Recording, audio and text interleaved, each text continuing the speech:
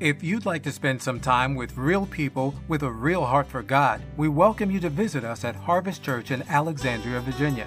Our Sunday morning services are held at 10:30, and our Family Night Fellowship takes place on Wednesday at 7 p.m. Come experience God's awesome, life-changing power as we worship in His presence, fellowship with one another, commit to discipleship, and share God's love through evangelism. For more information or directions, visit harvestnova.com. That's harvestnova.com. The title of today's message is Living in True Freedom. Living in True Freedom. A study conducted by the McCormick Tribune Freedom Museum found that Americans apparently know more about television programs and advertising slogans than they do about the basic freedoms guaranteed to them by the First Amendment of the United States Constitution. How many of us does that come as a surprise to? Probably none, okay? The study found that 22% of Americans could name all 5 members of the fictional Simpson family, while only 1 in 1,000 could name all the 5 freedoms outlined in the First Amendment. The study also found more people could name the 3 judges from American Idol than their first 3 rights under the First Amendment. Respondents were more likely to remember popular advertising slogans from television than their basic freedoms. The survey found that many people misidentified their basic rights. 1 in 5, 20%, thought the right to own a pet was protected under the Constitution. I kid you not. 38% thought that the Fifth Amendment protection against self-incrimination was in the First Amendment. It's not. It's in the Fifth. So, bottom line is, Americans in general are not too well versed on their freedoms. Well, similarly this morning, many Christians are unaware of the freedoms they have in Christ, especially their freedom from the bondage of sin, and therefore they fail to live in true freedom. We're talking about true freedom today. Thank God for the freedom we still have in this nation. Although our freedoms are being taken from us one by one. But thank God this is still the greatest, freest nation on the face of the earth. But I submit to you there's a greater freedom that God has bequeathed to us. It's freedom from the bondage of sin. So for the next few minutes, I want to answer the question, what must we understand to live in freedom from sin's bondage? What must we understand to live in freedom from sin's bondage? And I'll be sharing with you from Romans chapter 8. First thing we need to understand to live in freedom from sin's bondage is our freedom from sin's legal condemnation. Our freedom from sin's legal condemnation. Romans chapter 8, verse 1 says, "Therefore there is now no condemnation for those who are in Christ Jesus, because through Christ Jesus, the law of the Spirit of life set me free from the law of sin and death. For what the law was powerless to do, in that it was weakened by sinful nature, God did by sending His own Son in the likeness of sinful man to be a sin offering.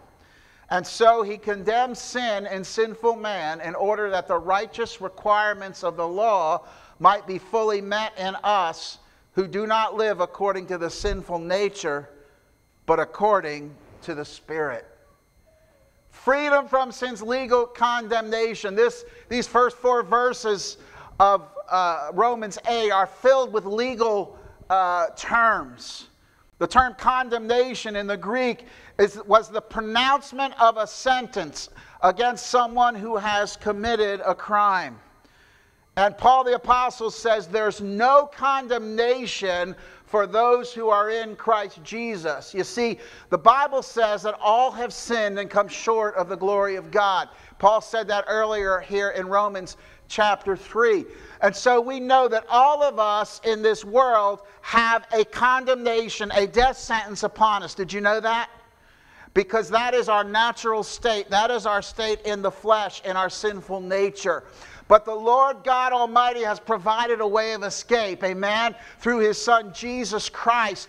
And Paul says here, those who are in Christ Jesus, in other words, those who have availed themselves of the salvation, the freedom that Christ bought on the cross, now have no condemnation. There is no sentence upon them. They are free from that. Paul says the reason for that is the law of the Spirit of life set me free from the law of sin and death. He goes on to say what the law, the Old Testament law, was powerless to do in that it was weakened by sinful nature, God did by sending His own Son in the likeness of sinful man to be a sin offering. And then I love Paul's language here. This is so ironic and yet powerful. He says, so He condemned sin in sinful man. Don't you love that? There's no condemnation on us. Jesus has turned the tables. Amen? Jesus has turned things around. Aren't you glad we serve a God who turns things around? Hallelujah. Do you remember when He turned your life around? He said, it says Jesus condemned sin. He pronounced a death sentence upon sin in your life and in my life. And it says that the righteous requirements of the law might be fully met in us. Listen, Paul made it clear elsewhere in the book of Galatians. We could never, ever be saved by adhering to a code, by keeping a law, by gritting our teeth and trying to do everything right and trying never to sin. We could never be saved that way. Amen? How many know that's true today? We're incapable. It's not within us to do so. But the Scripture says that because of the work of Jesus Christ on the cross, when He condemned sin in us, He made us fulfill the righteous requirements of the law, something we could not do on our own. Hallelujah. And so we who are deserving of death, we who had a sentence of condemnation upon us, have been set free. And now there is no condemnation. Hallelujah. Someone on death row may get a temporary stay of execution. That happens frequently. But short of a pardon, he is still under condemnation. He may still be alive, but the principle of death is at work in him. You've heard the expression in movies and legal TV shows, dead man walking. Right? When he's walking to the execution chamber, he's technically still alive, but legally he's as good as dead. Because there's a death sentence, there is a condemnation on him. But if a pardon comes, he's free of that condemnation no matter what he has done. Listen, the Word of God is clear, church. If you and I have received Jesus Christ, if we have availed ourselves of the work He did at the cross and shedding His blood and offering His life for you and me, there is now, therefore, no condemnation on us. Nobody can point the finger at us. Nobody can say there's a sentence of guilt on you. But the world tries, doesn't it, to point a finger. And how many know the enemy of our souls tries? The Scripture calls him the accuser of the brethren. That's his stock in trade. That's his number one tool, to accuse you. And Satan will remind you. He'll put thoughts in your mind. He'll remind you, you're no Christian. You're no righteous person. Look at what you did. Look at how you fail. Don't you ever forget what you did back then a few years ago and what you said and what you did. And you have failed. And look, you try to do the right thing and you fail again. You can never fail. You can never be righteous. You're as guilty as you ever were. You know what Jesus called him? The father of lies. Hallelujah. We just sang about it. He who the Son sets free is free indeed. Hallelujah. And I thank God that I can lay my head on the pillow at night and know there's no condemnation on me, that I am free. Hallelujah. There's no death sentence on me, and there's no death sentence on you. Hallelujah. Because you have been set free by the blood of Jesus Christ. And so legally, before God, we stand free. The Bible says in one place, He has thrown our sins in the sea of His forgetfulness. Now that's metaphorical language. God is perfect. God doesn't literally forget. But it's as in regard to our sin, when He looks up the record, and when He looks up the record book, He says, I don't find anything here. I find the record's clear. Hallelujah. because it's as if he's forgotten our sin, that it's ever taken place. Hallelujah. There is no condemnation. We are free from sin's condemnation. Don't let anyone else, and don't you yourself ever put yourself under a cloud of condemnation. You've been set free from the legal condemnation of sin. Hallelujah. What's the second thing we need to understand to live in freedom from sin's bondage? It's our freedom from sin's psychological control. Our freedom from sin's psychological control. Romans 8 verse 5. Those who live according to the sinful nature have their mindset on what that nature desires. But those who live in accordance with the Spirit have their mindset on what the Spirit desires. The mind of sinful man is death, but the mind controlled by the Spirit is life and peace. The sinful mind is hostile to God. It does not submit to God's law, nor can it do so. Those controlled by the sinful nature cannot please God. You, however, are controlled not by the sinful nature, but by the Spirit, if the Spirit of God lives in you. And if anyone does not have the Spirit of Christ, he does not belong to Christ. Our freedom from sin's psychological control, sin's control of the mind. Sin begins in the mind. You aware of that? We talk about the flesh, and the flesh is a phrase used in the King James Bible. Paul here in the NIV, it refers to it as sinful nature. But sin begins in the mind. James 1:14 and 15 says this: each one is tempted when by his own evil desire he is dragged away and enticed. Then after sin has conceived, it gives birth, after desire has conceived, it gives birth to sin, and sin, when it is full grown, gives birth to death. One of the greatest tools of the enemy is to use sin to control our minds. Paul says here, those who live according to the sinful nature, those who submit to the flesh, the sinful nature, have their minds on what that nature desires. Do you ever wonder why sometimes, even as a Christian, you just don't seem to do the right thing? And sometimes you give in to your baser instincts and you follow the way of the flesh, the sinful nature? Well, that's because, read Romans 7. Paul said it's a battle. Come on, it's just us here, right? Can we be honest today? How many have a battle with the flesh, the sinful nature? I have two hands up, okay? And Paul said that was his experience. That's our experience. Because that sinful nature, that flesh, wants to rise up within us. And so we have a choice to make each and every day. Do we submit to the desires of our sinful nature, or do we submit to the desires of God's Holy Spirit? Paul says if we're submitted, if we're focused on what the sinful nature desires, then we're going to live in accordance with that. But if we live in accordance with the Spirit, we're going to have our mind set on what the Spirit desires. Look at what else he says here. The mind of sinful man is death, but the mind controlled by the Spirit is life and peace. The mind of the sinful mind is hostile to God. Do I have to tell you that this world is hostile to God and the things of God? Go online, read an article about one of the hot-button moral issues of our day. Transgender issues and children and same-sex marriage and abortion and some of these other things. Just read an article, then read the comments afterward. You'll see what the hostile mind is, the natural mind, what the attitude of it is toward God and the things of God. Hostile doesn't even cover it. The sinful mind is hostile to God. He goes on. He says it doesn't submit to God's law, nor can it do so. Those controlled by the sinful nature cannot please God.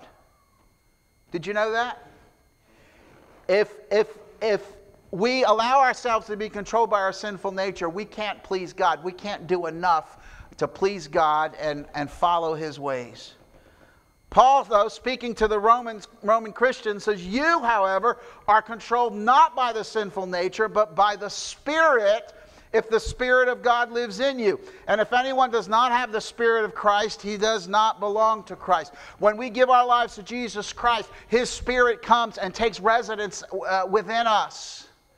And so, in addition to that sinful nature that's still there, we have a new nature within us. Amen. It's the nature of the Holy Spirit. It's the nature that gives life and not death. And as I said a moment ago, we have a choice to submit to the sinful nature or to submit to the nature of the Spirit within us. But in Christ, we have freedom from sin's control over our minds if we would take advantage of it. From studying the brain, scientists have found that repeated thoughts actually create physical grooves in the brain. Did you know that? When we practice a skill, learn a sport, or study facts, a little trench is carved into our brain tissue. No wonder habits are hard to break. They are literally physically carved into our brains. One must make a new brain groove to break a habit. And so, if even as Christians we are in the habit of submitting to the flesh, our sinful nature, and giving vent to what the sinful nature desires, we need to form new habits. When temptation comes our way, we need to say, I say no to that temptation. I say yes to the Holy Spirit within me. Holy Spirit, help me. Holy Spirit, I need your help right now. Help me to say no to this temptation. Help me to move in the direction that you would have me move into. Help me to be submitted to you, Holy Spirit. And the more we are filled with the Spirit, the easier it becomes. I said when we're saved, the Spirit resides within us. But there's also a subsequent experience. It's the baptism in the Holy Spirit to where we become filled with the Holy Spirit, filled to overflowing. And what a great tool that is to help us submit to the Spirit. The great evangelist D.L. Moody was speaking to a large audience. He held up an empty glass. And he said, "How can I get the air out of this glass?" One man shouted, "Suck it out with a pump." Moody replied, "Well, that would create a vacuum and would shatter the glass." After numerous other suggestions, Moody smiled, picked up a pitcher of water, and filled the glass. He held it up. He said, "There, the air is now removed." He went on to explain that victory in the Christian life is not accomplished by sucking out a sin here and there, but by being filled with the Holy Spirit. How do we submit to the Spirit and say no to the sin nature that's within us? We say, "Spirit, come fill me. Spirit, come flood my being. Spirit, I need more of you." We have freedom from sin's control over our minds if we would avail ourselves of it. And as I said, sin begins in the mind. And if you find yourself, and listen, I've had to deal with this. We all do, okay? Public disclosure. I, as your pastor, have to deal with thoughts that aren't of God. Oh, pastor, not you. Yes, me. And you too. Because we're human beings. Amen?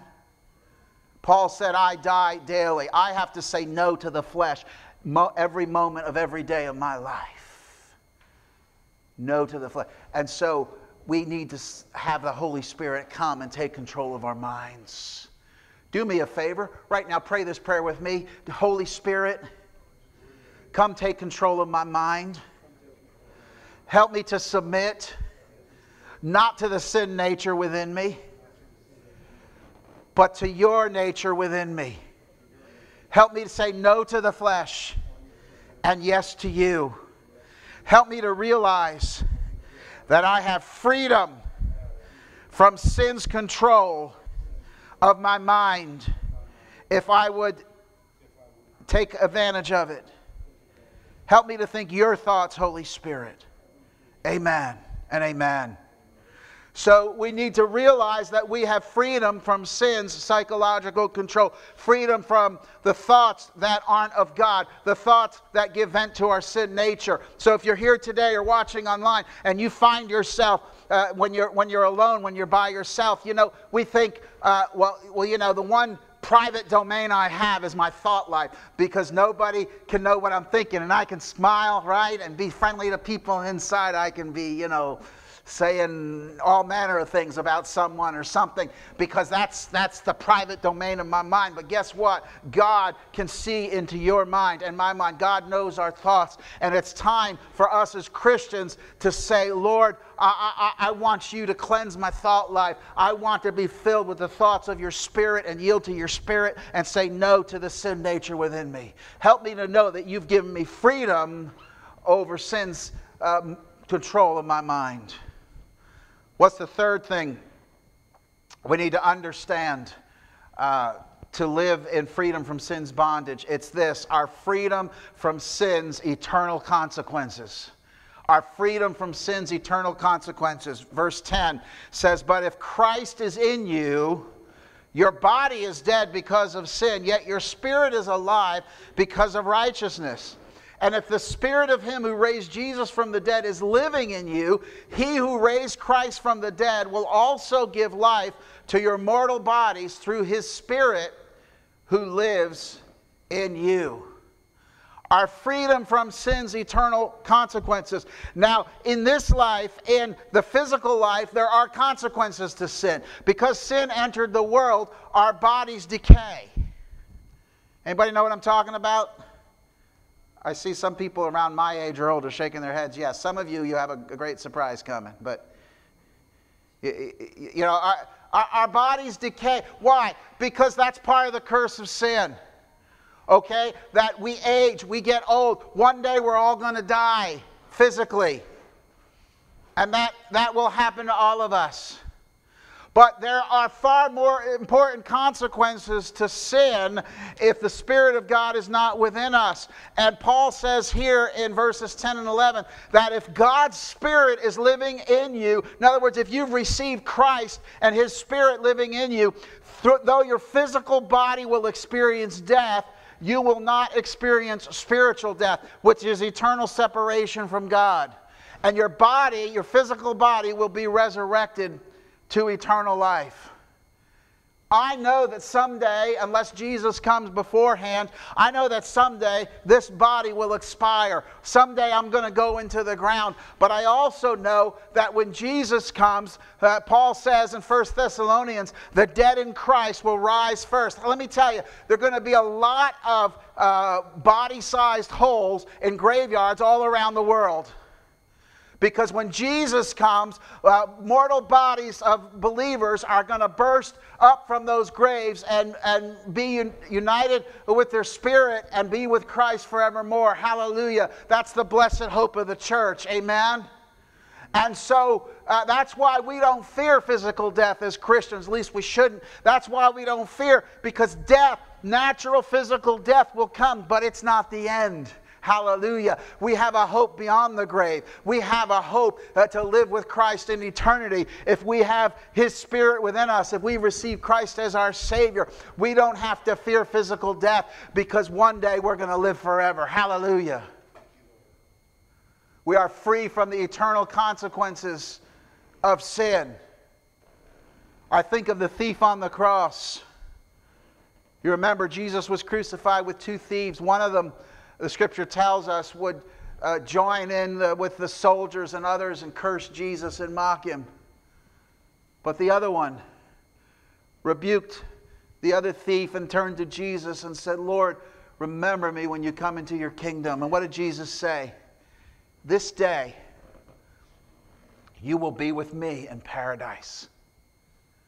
Pastor Tim, but he was a thief. He even admitted it. He said, "We deserve the punishment we're getting," he said to the other thief. He admitted he lived a life of sin. He deserved the punishment he was receiving.